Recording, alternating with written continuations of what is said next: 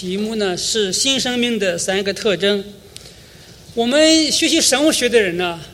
在这里有谁学生物学的？明娟是学生物学的，高南是学生物学的，对吧？还有谁学生物学？我们就几位哈。学生物学的人呢，对这个特征这个词儿非常的熟悉啊。比方说，你要是鉴定一个微生物，你需要知道这个微生物的生物学和生理学的特征啊。你知道它是哪一种真菌，哪一种病毒，哪一种细菌啊。那现在这个分子生物学的研究啊，特别是基因序列的研究，可以使我们从分子水平上来鉴定一种生物的分子特征。那根据这些特征呢，我们可以准确的来鉴定这个病毒它是哪一个病毒或者哪一个变种啊。比方说，有人感冒发烧，那你到底是普通感冒发烧呢，还是因为感染新冠了，对不对？那怎么办呢？你可以去 CVS 领它的新冠试剂盒来，那用这个新冠试剂盒呢，你测一测，那你就知道你是不是感染新冠了。说这个新冠试剂盒它是根据这个病毒的表面的突袭蛋白的结构特征设计出来的，它是根据病原和抗体的特性的结合制作出来的一个试剂盒。我以前在公司里做研究的时候，我们是做这个植物病毒的。那你那个农民那个田里，那个马铃薯，比方说那个叶片，它就有一天它就卷起来了。那卷起来了以后呢，它的光合面积就少了，这个产量就会降低。那个农民呢就很着急，他就会把这个样品送到我们公司里边来。那我们公司那个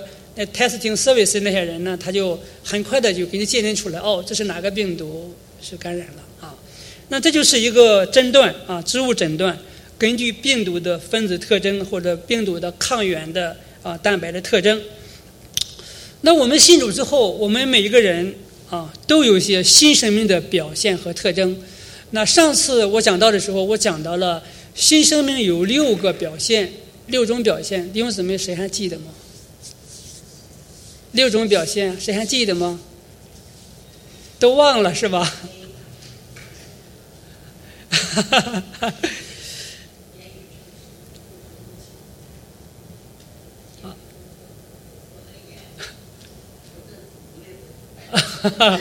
还有顺从圣灵是吧？还有彼此饶恕我们再重新说一遍好吗？言语诚实，然后呢，控制怒气，辛勤劳动口说恩言，顺从圣灵，还有彼此饶恕，对吗？对，我记得我说过，如果谁记得住呢，我有2本书要送出去，是给谁呢？你们说Mary 姐好，给 Mary 姐。还有呢，那一本给谁？给你了，有4个费用的。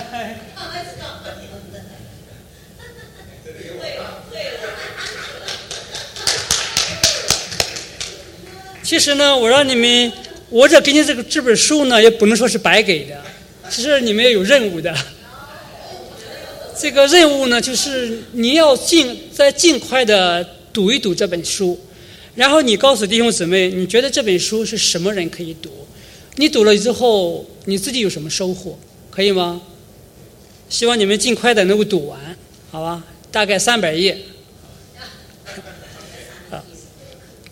这是功课哈。除了这6个表现之外，以弗所书在5章1到18节，他讲到了基督徒新生命的有3大特征。那这些特征呢，都是与我们的行事为人有关系的这个一个是凭爱心行事，第二个就是行事像光明的子女行事像智慧人。那你要是看英文的时候，他就写的都是 live 3个 live as a life of love, as children of light, as wise 像智慧人那我们基督徒在这个世上，我们需要凭爱心行事做事像光明的子女行事像智慧人。那这3个特征对应了神的3种特性：神是爱，神是光，神是智慧的源头啊。说今天呢，我和弟兄姊妹一起来分享这18节经文。我们先读第一段经文，是以弗所书5章的1至6节，我们一起来读。所以你们该效法神，好像蒙慈爱的儿女一样，也要凭爱心行事，正如基督爱我们，为我们舍了自己，当作馨香的供物和祭物献于神。至于淫乱并一切污秽或是贪婪，在你们中间连提都不可，方合圣徒的体统。因此妄语戏笑的话都不相宜，总要说感谢的话，因为你们确实的知道，无论是淫乱的，是污秽的，是有贪心的，在基督和神的国里都是无份的。贪心的就与拜偶像的一样，不要被虚浮的话欺哄，因为这些事神的愤怒必临到那悖逆之子。好，我们感谢神的话。那我们从这里面分享的第一个焦点呢，就是要效法基督的爱。使徒在4章的末尾4章的32节，他教导我们说，要以恩慈相待，存怜悯的心，彼此饶恕，正如神在基督里饶恕了你们一样那我们看到5章1节所以你们效法神，好像蒙慈爱的儿女一样。那这句经文呢，是一个关联句，它关联呢是4章末尾的这个第32节和5章的第2节经文它这里边他讲到了，就是说，因为我们是神的儿女，所以我们应该效法神，去饶恕那些伤害过我们的人。所以说在以弗所书的5章的第2节，他就进一步说，我们也要凭爱心行事，正如基督爱我们，为我们舍了自己当作馨香的供物和祭物献给神。那也就是说，保罗在这个地方教导我们不仅要效法神，去饶恕那些伤害我们的人，还要进一步的去效法基督，要凭爱心行事。凭爱心行事这个词在其他的译本当中是这么说的，比方说在 NIV 这个译本当中是要活出爱的生命，在现代译本里边是在生活方面要处处表现爱心，在当代译本里边是在日常的生活中以爱心待人那这是因为基督已经为我们做出了一个榜样，所以我们要效法基督去爱我们身边的人去爱我们的弟兄姊妹，这是我们对基督爱我们的一个回应这是保罗在这个地方让我们效法基督的爱。可是到了第3节的时候，他就话题就一转，他就说，你不要扭曲基督的爱你不要把这个基督的爱给扭曲了。这个第3节这个治愈在希腊文里面是一个但是但是淫乱并一切污秽或是贪婪，在你们中间连提都不可，方合圣徒的体统。因此妄语戏笑的话都不相宜，总要说感谢的话。那在这段经文里边，那对于当时以偶像崇拜为主的这个盛行的这个以弗所而言，这个淫乱是一个司空见惯的现象什么叫淫乱呢？淫乱是这么定义的，它是婚姻关系以外放纵性欲的其行为，纯粹是以性欲作为取乐的途径，是不负责任，也毫不关心其性爱的对象。那这就是一个对这个基督的爱是扭曲了那这种淫乱被视为污秽，也被视为贪婪所以说一个正常的性行为，它是只允许发生在婚姻关系之内，在彼此相爱的夫妻之间。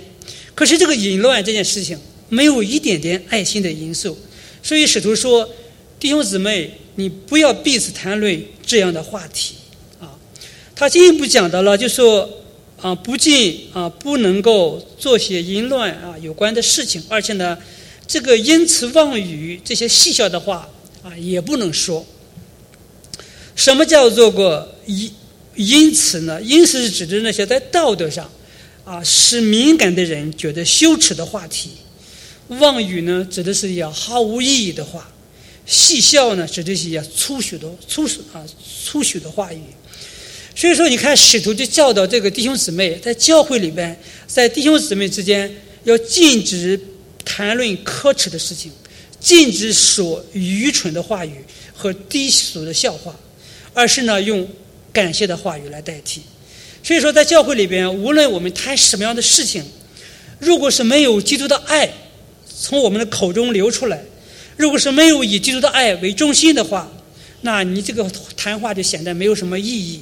所以说，我们基督徒的行事为人要反映基督的爱容身一人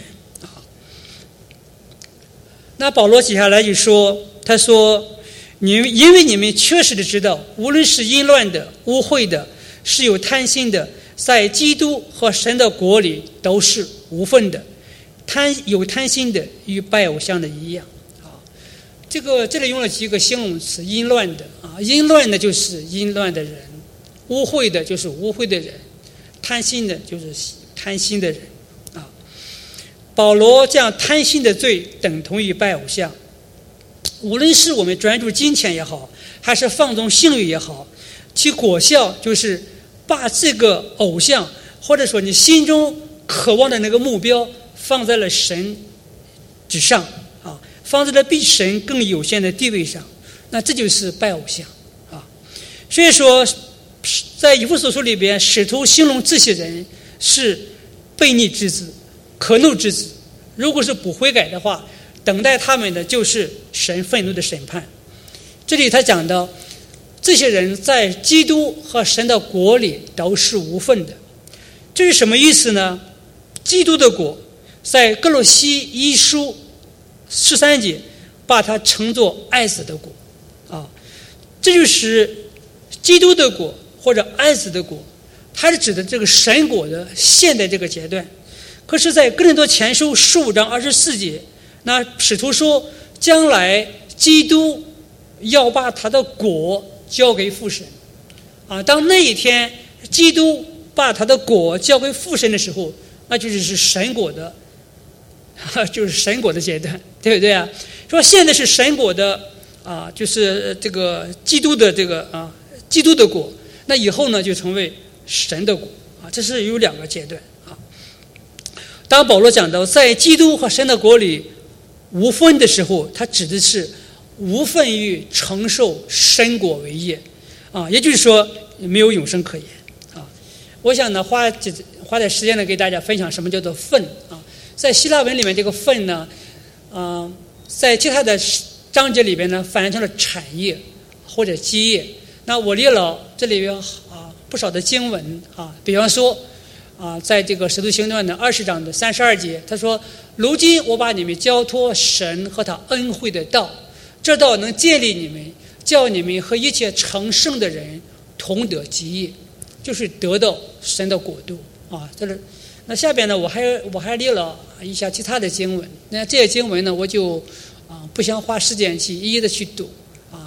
那比方说哥罗西3章的24节说，因你们知道从主那里必得的基业为赏赐你们所侍奉的乃是主基督。那这些经文它都是在告诉我们，就是说当我们活出基督的爱的时候我们就可以得着神的果继承神果为业那么今天我们都是神所亲爱的儿女，所以说我们要活出神儿女的那种圣洁，得到神果进入永生。那如何来应用这段经文呢？那迄今为止我在教会里20多年了，我基本上我没有听说过有弟兄姊妹谈论这个淫乱污秽这些贪婪的事情也没有听说过什么有淫词了、妄语了、嬉笑。我觉得弟兄姊妹在这方面都非常的注意的如果是真的是有个别的人谈论这些话题的话，从现在开始呢就要停止，不要讲。即便是我们和外边的基督徒说话，和那些非基督徒朋友聊天，这些话题呢也不要涉入这都是这个羞辱主的名的一些话语所以说我们说话做事，我们需要衡量一下，那我们心中是不是凭着爱心行事，是不是带着爱心行事，是不是龙神一人。所以说凭爱心行事是使徒告诉我们的基督徒新生命的第一个特征。那第二个特征是我们的行事为人要像光明的子女。我们一起来读5章7到14节。所以你们不要与他们同伙，从前你们是暗昧的，但如今在主里面是光明的，行事为人就当像光明的子女。光明所结的果子就是一切良善、公义、诚实，总要查验何为主所喜悦的事。那暧昧无益的事不要与人同行，倒要责备行这事的人，因为他们暗中所行的，就是提起来也是可耻的。凡事受了责备，就被光显明出来，因为一切能显明的就是光。所以主说，你这睡着的人当醒过来，从死里复活，基督就要光照你了。那这段经文讲到了我们的行事为人需要像光明的子女一样。刚才我们说到使徒称不信主的人是可怒之子，是悖逆之子，是魔鬼之子，因为他们总是悖逆神，行神不喜悦的事情。那我们也看到了那些悖逆之子行淫乱、污秽、贪心的事情，那这些事情都是在魔鬼的控制下进行的，是在暗处偷偷摸摸的进行的。所以说神的愤怒迟早要临到他们。但是使徒在这个地方教导我们说，你们不要与他们同伙你们不要与他们同伙，也就是说我们不能够参与那些人的行为使徒说，你们从前是暗昧的，但如今在主里是光明的，行事为人就当像光明的子女。那我们从信主之后，我们从一个魔鬼掌权的领域进入了主掌权的领域，我们从一个黑暗的领域进入了一个光明的领域。所以说我们从一个暗昧之子成了一个光明的子女。所以说今天作为一个光明的子女，我们的行事为人应当是光明正大的。那这就是基督徒的第二个的生命特征。那什么叫做光明所结的果子呢？那使徒在这个地方告诉我们，光明所结的果子就是一切的良善、公义和诚实。光明的子女要活出这3样的美德。良善它指的是对人要良善，公义它指的是对神要公义，要保持和神之间这个好的关系，不要偏离神的道路。那诚实它指的是对自己要诚实，你要说诚实话，你要说实话，你不要做虚假的事情。所以说保罗使徒在这个地方要教导我们，要活出良善、公义和诚实，抵挡那些暧昧之子所行的这个淫乱、污秽、贪心的事情所以说保罗认为良善、公义、诚实是光明所结的果子。那当我们思想这个美德的时候，我们可以想想，它是你操练出来的呢，还是圣灵在你的生命中所产生的一个果子呢？能操练出来吗？良善、公义、诚实。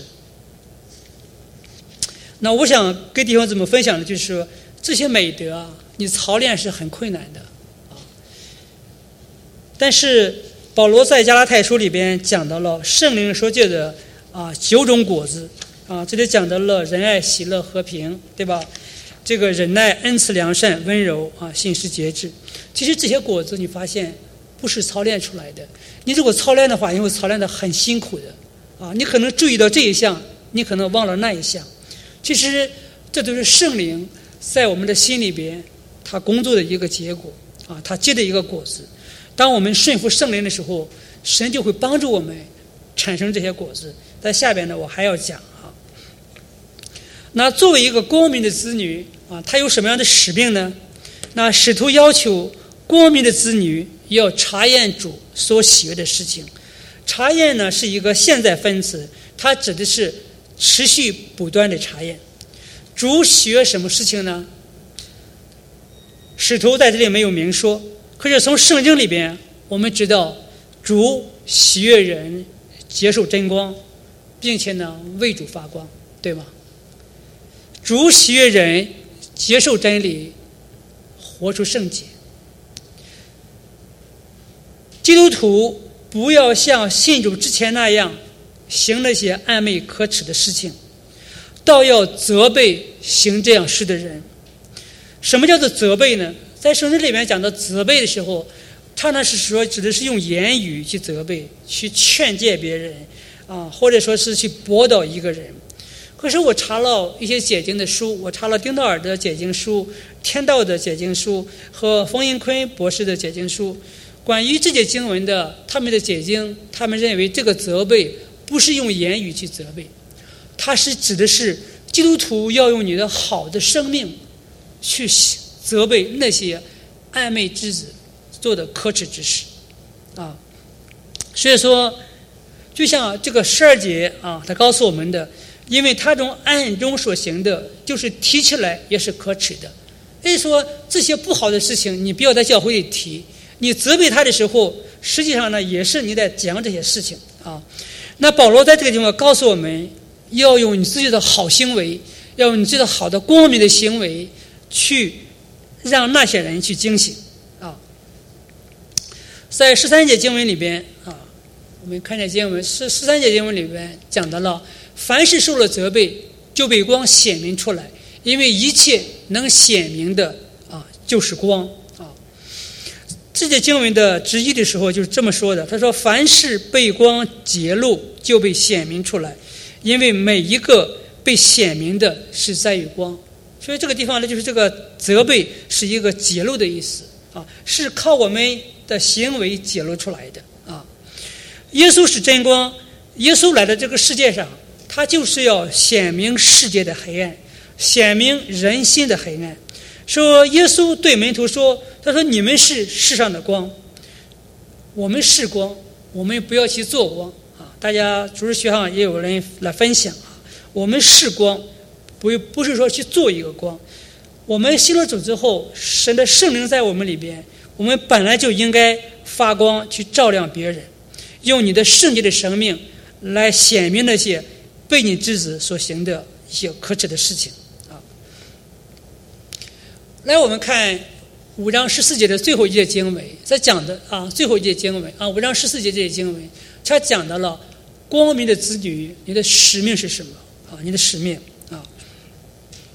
在这个经文里边原文里面是没有主这个字的。那这个经文呢，是来自这个以赛亚书的60章的第1节。那在以赛亚书60章第1节说到，兴起发光，因为你的光已经来到，耶和华的荣耀发现要照耀你那使徒把基督放在以赛亚的话里边，因为以基督应验了以赛亚说的这个话，所以说你这睡着的人当醒过来，从死里复活，基督就要光照你了。那这段经文就在挑战我们基督徒要活出基督的生命，接着良善、公义、诚实的美德，让那些悖逆之子能够醒悟过来，弃绝暗昧的行为出黑暗进入光明接受耶稣的真光。所以说我们信主的人又不能够像以前一样做那些不好的事情，做那些见不得人的事情在教会里呢，也不要争论这些不好的事情，免得对弟兄姊妹的生命产生不好的影响。相反的，就是我们要积极的活出一个良善、公义、诚实的美德，让人看到我们的生命，就可以来改变他自己的生命。那使徒教导我们在教会里不要谈论这些淫乱污秽的事情，并不意味着教会对教会内的罪恶置之不理。使徒曾经写信给哥林多教会说，若有成弟兄若有成为弟兄指的注意这句话，若有成为弟兄是行淫乱的，或贪婪的，或拜偶像的，或辱骂的，等等等等，这样的人不可与他相交，就是与他吃饭都不可使徒要求的是很严格的，对这个信徒来说啊，做这些不好的事啊，得罪神的事情，就是不可与他相交，就是与他的吃饭都不可。使徒甚至要求教会把那位与继母行淫乱的人赶出教会去。那教会也应当站起来啊，谴责社会的罪恶啊，为这个福音来发声啊。比方说现在咱就说我们这个美国社会有很多的偏离圣经的事情发生了啊，行了神不喜悦的事情。其实这个问题如果探讨的话，与我们基督徒没有站出来为主发光是有关系的。因为我们教会不是说指我们教会，是美国这个教会基本上就是对社会的罪恶谴责的很少啊。可是感到令人欣喜的是，从去年以来，那我看到有些美国的州长基督徒的州长，他们站起来为主发光。比方说去年的5月26号，佛罗里达州的州长他就禁止公立学校来教授这个批判种族理论。去年的6月17号，德州的州长也签署提案，禁止德州的公立学校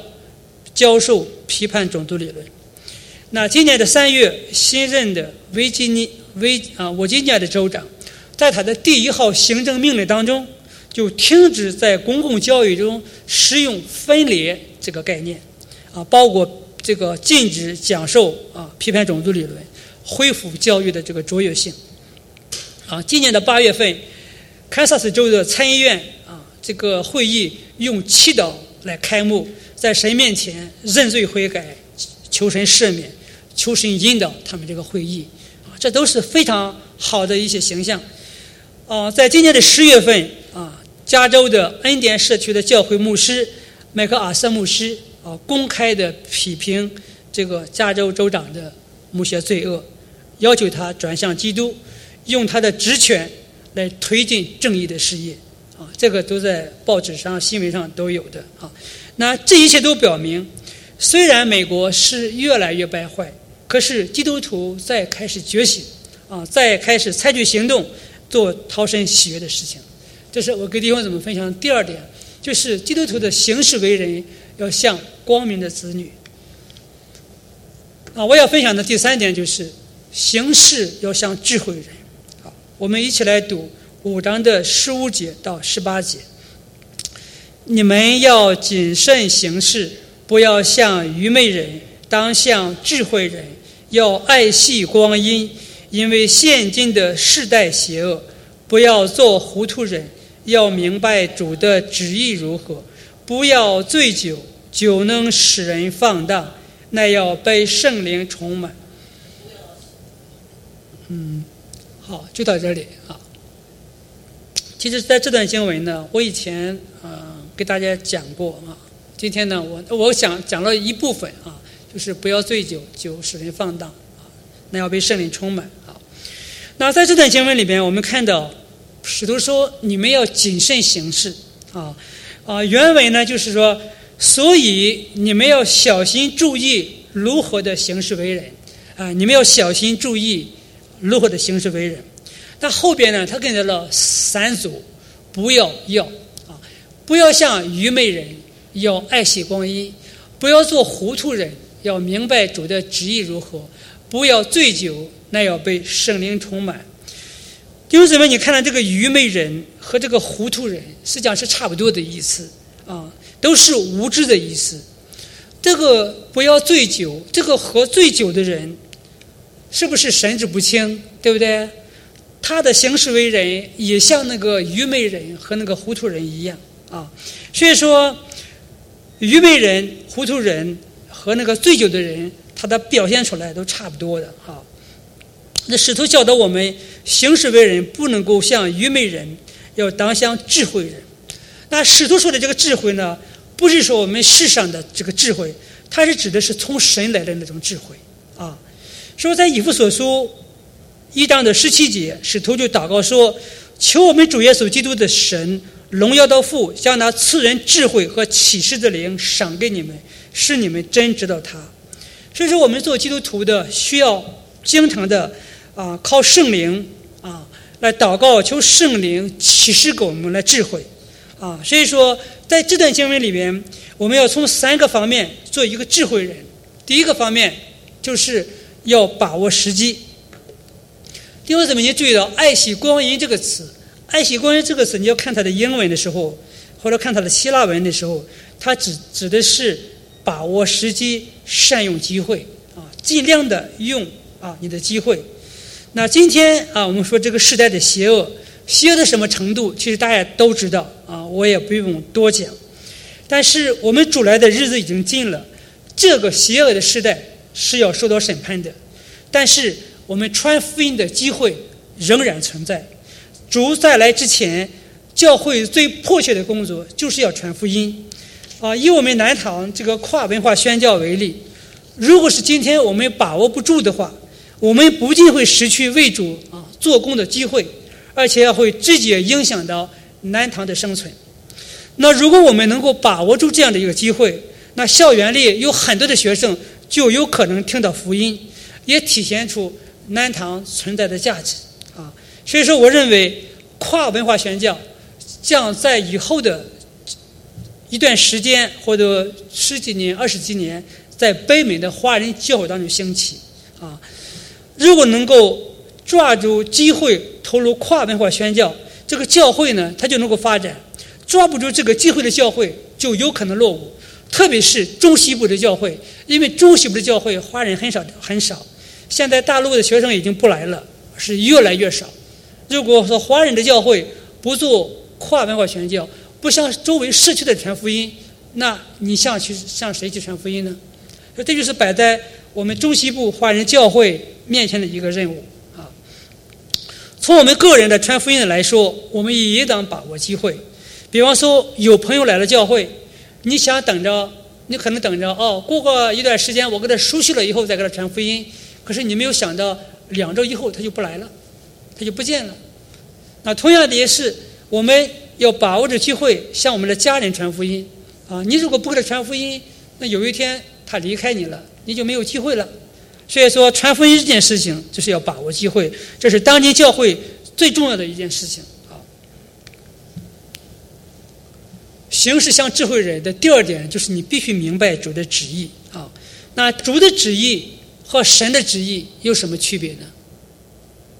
弟兄姊妹知道吗？在以弗所书里面讲到了好多次神的旨意，比方说在以弗所书的1章出现了4次，包括神要在耶稣基督里边赐给我们属灵的福气，这是神的旨意。那神要在基督里边使万有同归于一神要在基督里边让他的荣耀得到称赞那在以弗所书第3章里边讲到了福音的奥秘，是让外邦人在耶稣基督里边借着福音同为后嗣，同为一体，同蒙应许那在3章的10节里边讲到了神要借着教会是天上执政的、掌权的，现在得知神百般的智慧等等。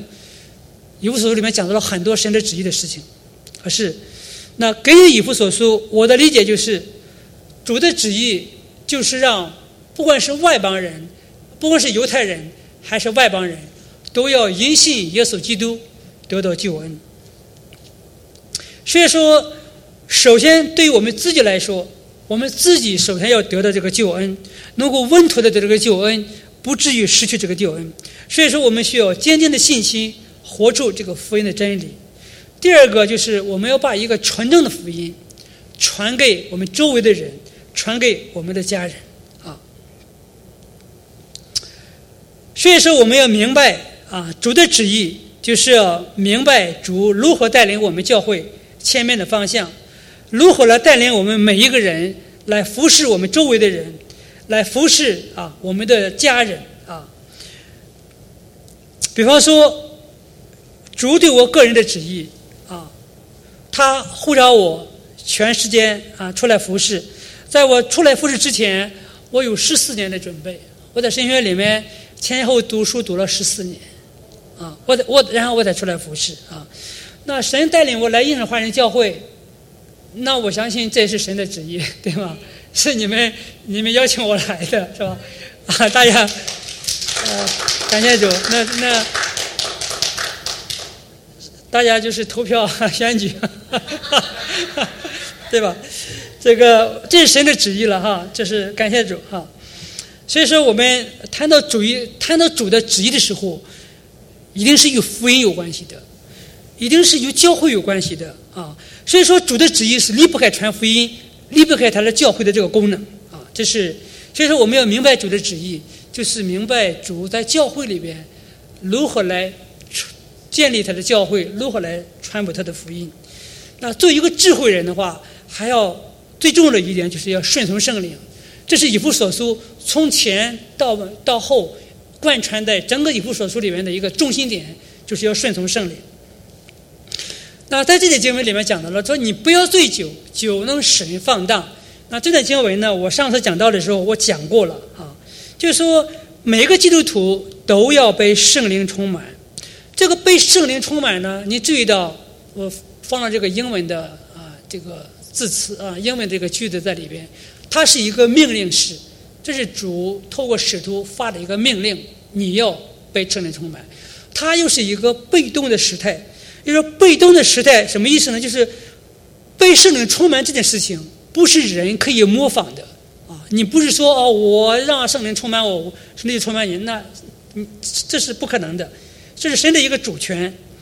那被圣灵充满呢，它是一个现在时态，这个事情就是说被圣灵充满是一个持续进行的一件事情。好，要持续不断的被圣灵充满。所以说在今年这个7月10号我讲到的时候，我就分享了什么叫做圣灵充满。圣灵充满就是指的是被圣灵来掌管啊。我分享到了什么样的人被圣灵充满，那就是说只有敬畏神顺服神的人才能够被圣灵充满。那被圣灵充满的人有什么样的表现啊？被圣灵充满的人，他知道荣耀主，知道为主做见证。被圣灵充满的教会，他知道感谢主，赞美神，遵守属灵的秩序。被圣灵充满的家庭，他能够活出以耶稣为中心的生活方式，他按照圣经的原则处理家庭成员之间的彼此之间的关系啊。那这是在18节以后这个一直到6章9节一大段经文里边一直在讲到圣灵充满的一些表现。那我今天呢就讲到这个18节为止啊。那我们说圣灵住在我们的里边啊，但是圣灵的同在不等于圣灵的充满啊。圣灵能不能充满我们，取决于我们是否顺服圣灵的引导。当我们持续不断的顺服圣灵的时候，圣灵就会持续不断的来充满我们，那以至于我们可以达到满有圣灵的状态。那这就是在使徒行传里面的七执事包括司提反巴拿巴他们这些人在他们的日常生活当中都能够彰显出基督的荣美，在他们的服事上有神的能力所以我们要问一个问题，我们是被圣灵掌管吗？还是糊里糊涂的被其他的事情纠缠着？记得箴言31章有一个贤德的妻子，那个妻子她经营有方，服事有力，家里家外都是一把好手，让她的丈夫在这个众人面前受尊重。但是作者就问，才德的妇人有谁能得着呢？才德的妇人有谁能得着呢？也就是说，作者用一个男人娶一位有智慧的妻子做一个比喻，他在教导我们要取得智慧这两个取是不一样的。娶妻子的取是下边有个女字，取得智慧的取是没有那个女字，取得智慧一个被圣灵充满的人，就像是一个取得智慧的人。离开了圣灵随时的引导，头脑就会糊涂，做事就会出错，就会危及到家人和教会。说今天圣灵是一个保惠师，圣灵住在我们的心里面来，只要我们愿意顺服圣灵，圣灵就会成为我们随时的帮助。说弟兄姊妹，一个有智慧的人是一个把握机会为主做工的人，一个智慧的人是一个明白主旨意的人，一个智慧的人是一个持续不断的被圣灵充满的人。那我们基督徒的品格的改变和行事为人的态度是一个逐渐成圣的过程，是一个顺服圣灵，允许圣灵在我们里边自由运行的一个必然的一个结果。这并没有贬低我们尽本分的重要性。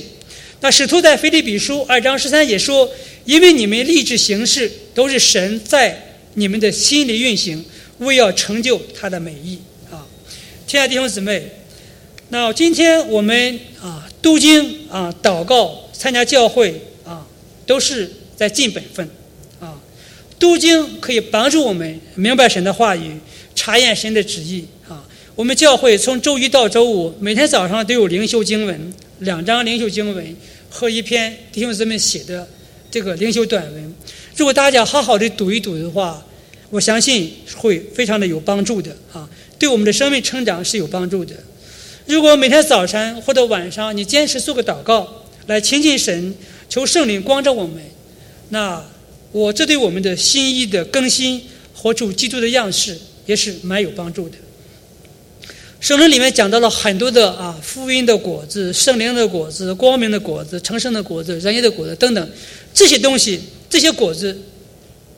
其实都是你顺从圣灵的一个结果。当你被圣灵充满的时候，圣灵就会指教我们在我们的言语行为上，我们可以凭爱心行事，我们可以像光明的子女，我们可以像一个智慧人这是今天我要给弟兄姊妹分享的内容。我们一起来祷告。